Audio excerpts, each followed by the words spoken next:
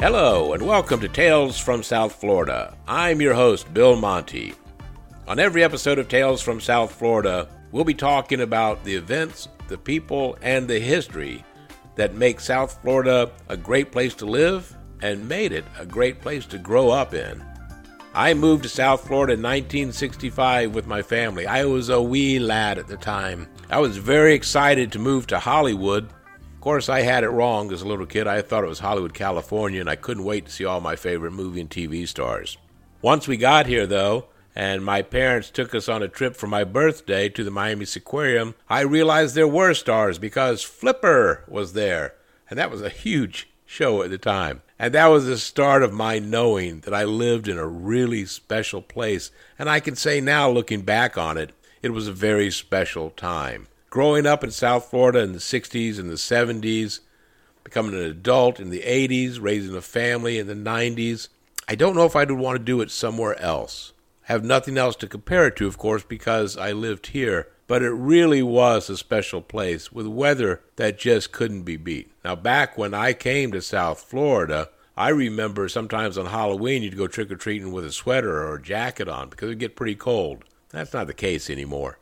So some things do change. The traffic has certainly changed. The fact that back then, South Florida was very seasonal. Not really so much anymore. We have a lot of people that stay here 12 months a year. And the traffic on 95, 595, and everywhere else can confirm that. But on Tales from South Florida, we want to talk about some of the special times, the special events, the restaurants that are no longer here that we remember, the parks, the amusement parks, the times. That's what we want to talk about here. And they're going to be based on my memory. Now look, if it's something I don't know a lot about, yes, I'm going to do research. I'll read some articles. I'll go on social media, go online to figure out things. But I always want to put my special spin on it. And what I want to do to make it different for all of you listening is I want you to be a part of it also. So please, I encourage you, write to me, email me, call me, leave me a voicemail, and I'll tell you how to do all of that later. And share your memories of South Florida. What were your experiences? And if I can, we'll incorporate it into the future shows. And I'll give you credit where credit's due, because there's a lot to talk about here. Hey, if you were of age in the 70s and the early to mid 80s, you certainly went to a concert at the Hollywood Sportatorium. That alone could probably take up several episodes just talking about the great times we had in what was really not a great building for concerts, but it was the only building that we had, wasn't it? All the other things, the life on the beach. Anyone remember when Fort Lauderdale was the place to come for college spring break? It was a madhouse back then, very different now. There weren't a lot of malls. The Hollywood Mall, the Fashion Center popped up later, 163rd Street Mall, Lauderhill Mall. That was about it for the most part. Dayland, I guess you want to go a little bit further south. So what are your memories of all these things? I'd like you to write to me. Here's the email address. It's talesfromsouthflorida@gmail.com. You can find this information in the show notes later on. So you can email me at talesfromsouthflorida@gmail.com or give me a call and leave a voicemail. Be sure to leave your name and a number that I can call you back on, too. And that phone number is 754-800-3170, 754-800-3170. And that'll get you in touch with me, Bill Monty. Tell me a little bit about the story you want to share. If it's something that I think can add to the show, I will definitely be in touch with you. And I'll give you credit on the show, too. Hey, everyone wants to be a star, right? Now, podcasting is something that I've been enjoying doing for a while now. I have another podcast you can find. It's themed towards a very different kind of audience, I guess, but not really. If you grew up the same time I did, it's affecting you, too. That's called Bill Monty's Guide to Getting Older. And this is a podcast that looks at issues that are affecting seniors or those who soon will be seniors, and where you can turn to for help or information if you're finding the road a little bit bumpy. And it's how you can enjoy life a little bit more, too. The season 1 of that is up and running wherever fine podcasts can be found. That's Bill Monty's Guide for Getting Older. I hope you give that a listen, too. And in a few moments, we're going to come right back here, and we're going to talk about our first tale from South Florida, which concerns an amusement park in Fort Lauderdale. Yes, we had amusement parks in Fort Lauderdale. That was open for 29 years. We'll be right back. Friends, this break in the show could be me talking about your business or service. Hey, the rates are great. You can get an upfront spot before the episode, a mid-break in the middle spot, just like this one. You can be a subject sponsor in an episode, or you can sponsor an entire episode or an entire season. Need more information? Email me at billmonty04@gmail.com. Now, let's get back to more Tales from South Florida. Now, back in the 1960s, believe it or not, there was a shortage of amusement parks in Florida. Oh, sure, you had Cypress Gardens up in the middle of the state, along with the Silver Springs, Weeki Wachee, one of those. Busch Gardens had an amusement park in Tampa, nothing like what it is now. It was probably a little bit more along the lines of Cypress Gardens, if memory serves correct. I just remember there were some people in dresses, like the Southern Belle kind of look. You could hold parrots on your arm. Somewhere I have pictures of that. And I think my father enjoyed the free beer part of the brewery, since that's mostly what it was known for. I don't recall any rides. There might have been like some small children rides, merry-go-rounds, trains, things like that. Up in the middle of the state somewhere was something called Six Gun Territory.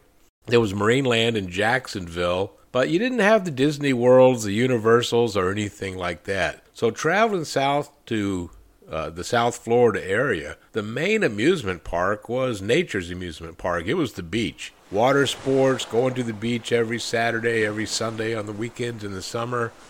And that was what we did, being in the water. That was what it was all about. That's why people paid a lot of money to come here, and that's why a lot of us lived here, was just for that. However, there were a few amusement parks.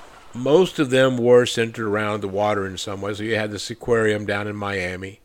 And in Fort Lauderdale, around 1965, there opened up a small marine theme park called Ocean World. I first remember going to Ocean World in elementary school. It was a field trip, and I thought it was wonderful. I'd been to the Seaquarium by then, and obviously Ocean World was much smaller, and it didn't have a star on TV either. So there were some differences, but it was closer, and it was next to a really cool hotel, the Pier 66 hotel. It was on the Intercoastal, so it felt kind of different, than, the Seaquarium, which sat on the bay and had more of an ocean feel to it, even though this was called Ocean World. But there was just something unique and fun about this particular park. Now, Ocean World was the idea of a man named Charles Beckwith. And Charles Beckwith was a New Yorker. He was a florist, actually. He owned flower shops up in the New York area. Most notably, he had some, I believe, in the Idlewild Airport that later became the Kennedy International Airport. And when he came down to Florida around 1963, he moved to Fort Lauderdale. He formed Ocean World Incorporated.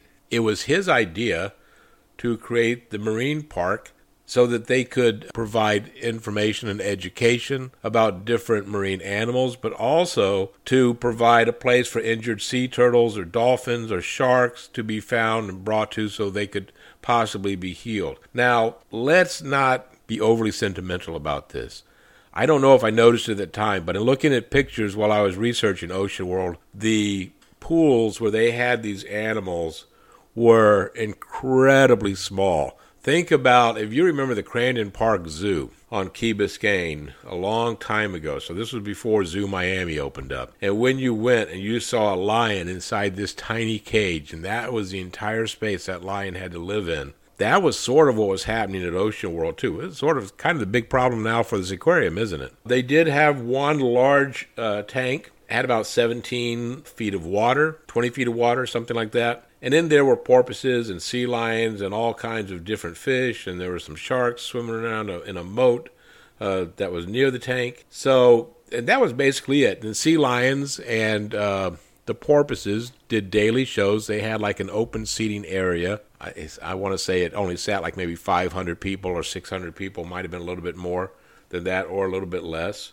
They had different characters, kind of like the Mickey Mouse and the Goofies of Ocean World that wandered around. There was a concrete crocodile that everyone, or concrete alligator is what it was, that everyone took their picture of that was in front of it. It really appealed for the educational aspect to the school kids in the area and did a really nice, brisk business. Ocean World was located near the 17th Street Causeway. If you want to know now where it is, it would be almost directly across the street from the Fort Lauderdale Convention Center on 17th Street. Where it was home to the Fort Lauderdale Art Institute for a long time, which is also now closed. But that's where it was. So imagine in that area right there, having this little park that you could go to. I don't believe it was expensive for its time. If anyone out there remembers how much it was, I couldn't find information on that. But it couldn't have been more than just a couple of bucks to go into it. In 1984, Charles Beckwith sold Ocean World. It stayed open for a while, but then it was closed permanently in 1994. A couple of reasons for that. One was just dwindling attendance. People were getting more and more eco-savvy, and that's not was not the proper environment you want to take your kids to see the fish and the porpoises and the sea lions in that type of environment. There also was a Florida agency was bringing charges against them for animal abuse. Again, very reminiscent of what's happening with the Miami Seaquarium right now. That brought about the end of it. It kind of went away quietly, and not a lot of people remember it. It was not something that was huge. You wouldn't travel from Georgia to Fort Lauderdale just to go to Ocean World. But if you were in Fort Lauderdale on vacation, you probably would stop in for a morning or an afternoon. This was not an all-day park. But Ocean World was one of the first parks that I came to when I moved to South Florida. It was really just a really nice, quiet place, and I kind of wish we had something like that again. Maybe not that type of park. But one of the things I think we're missing down here is some place to go as a family that's not a mall, and frankly, movies have died out a little bit since COVID, right? Not a lot of people going to that anymore. So someplace outdoor, we have this great weather, so why isn't there a place that we can all go to that's an amusement park? You go in, ride a couple of innocuous rides, get some entertainment, someplace that you could do in a day and then go home. Something that's really missing down here. And I think as long as the main thing here is just to keep building more condos and more homes that no one can afford, I don't think we'll see another amusement park open. I think the ones that we have, which are, I think there's the new water park in Miami. Of course, there's the one up in Palm Beach County, Rapids. But I don't believe we're ever going to see anything even quite like Boomers. It used to be off 95 with the wooden roller coaster right in Hollywood. So that was Ocean World. I'd love to hear your memories if you went as a kid. If you have any pictures, I'd love for you to share them with me. Again, it's talesfromsouthflorida@gmail.com, and our number is 754-800-3170. Please join us again for another episode of Tales from South Florida. This is Bill Monty. I thank you for joining us, and we will see you on the flip side.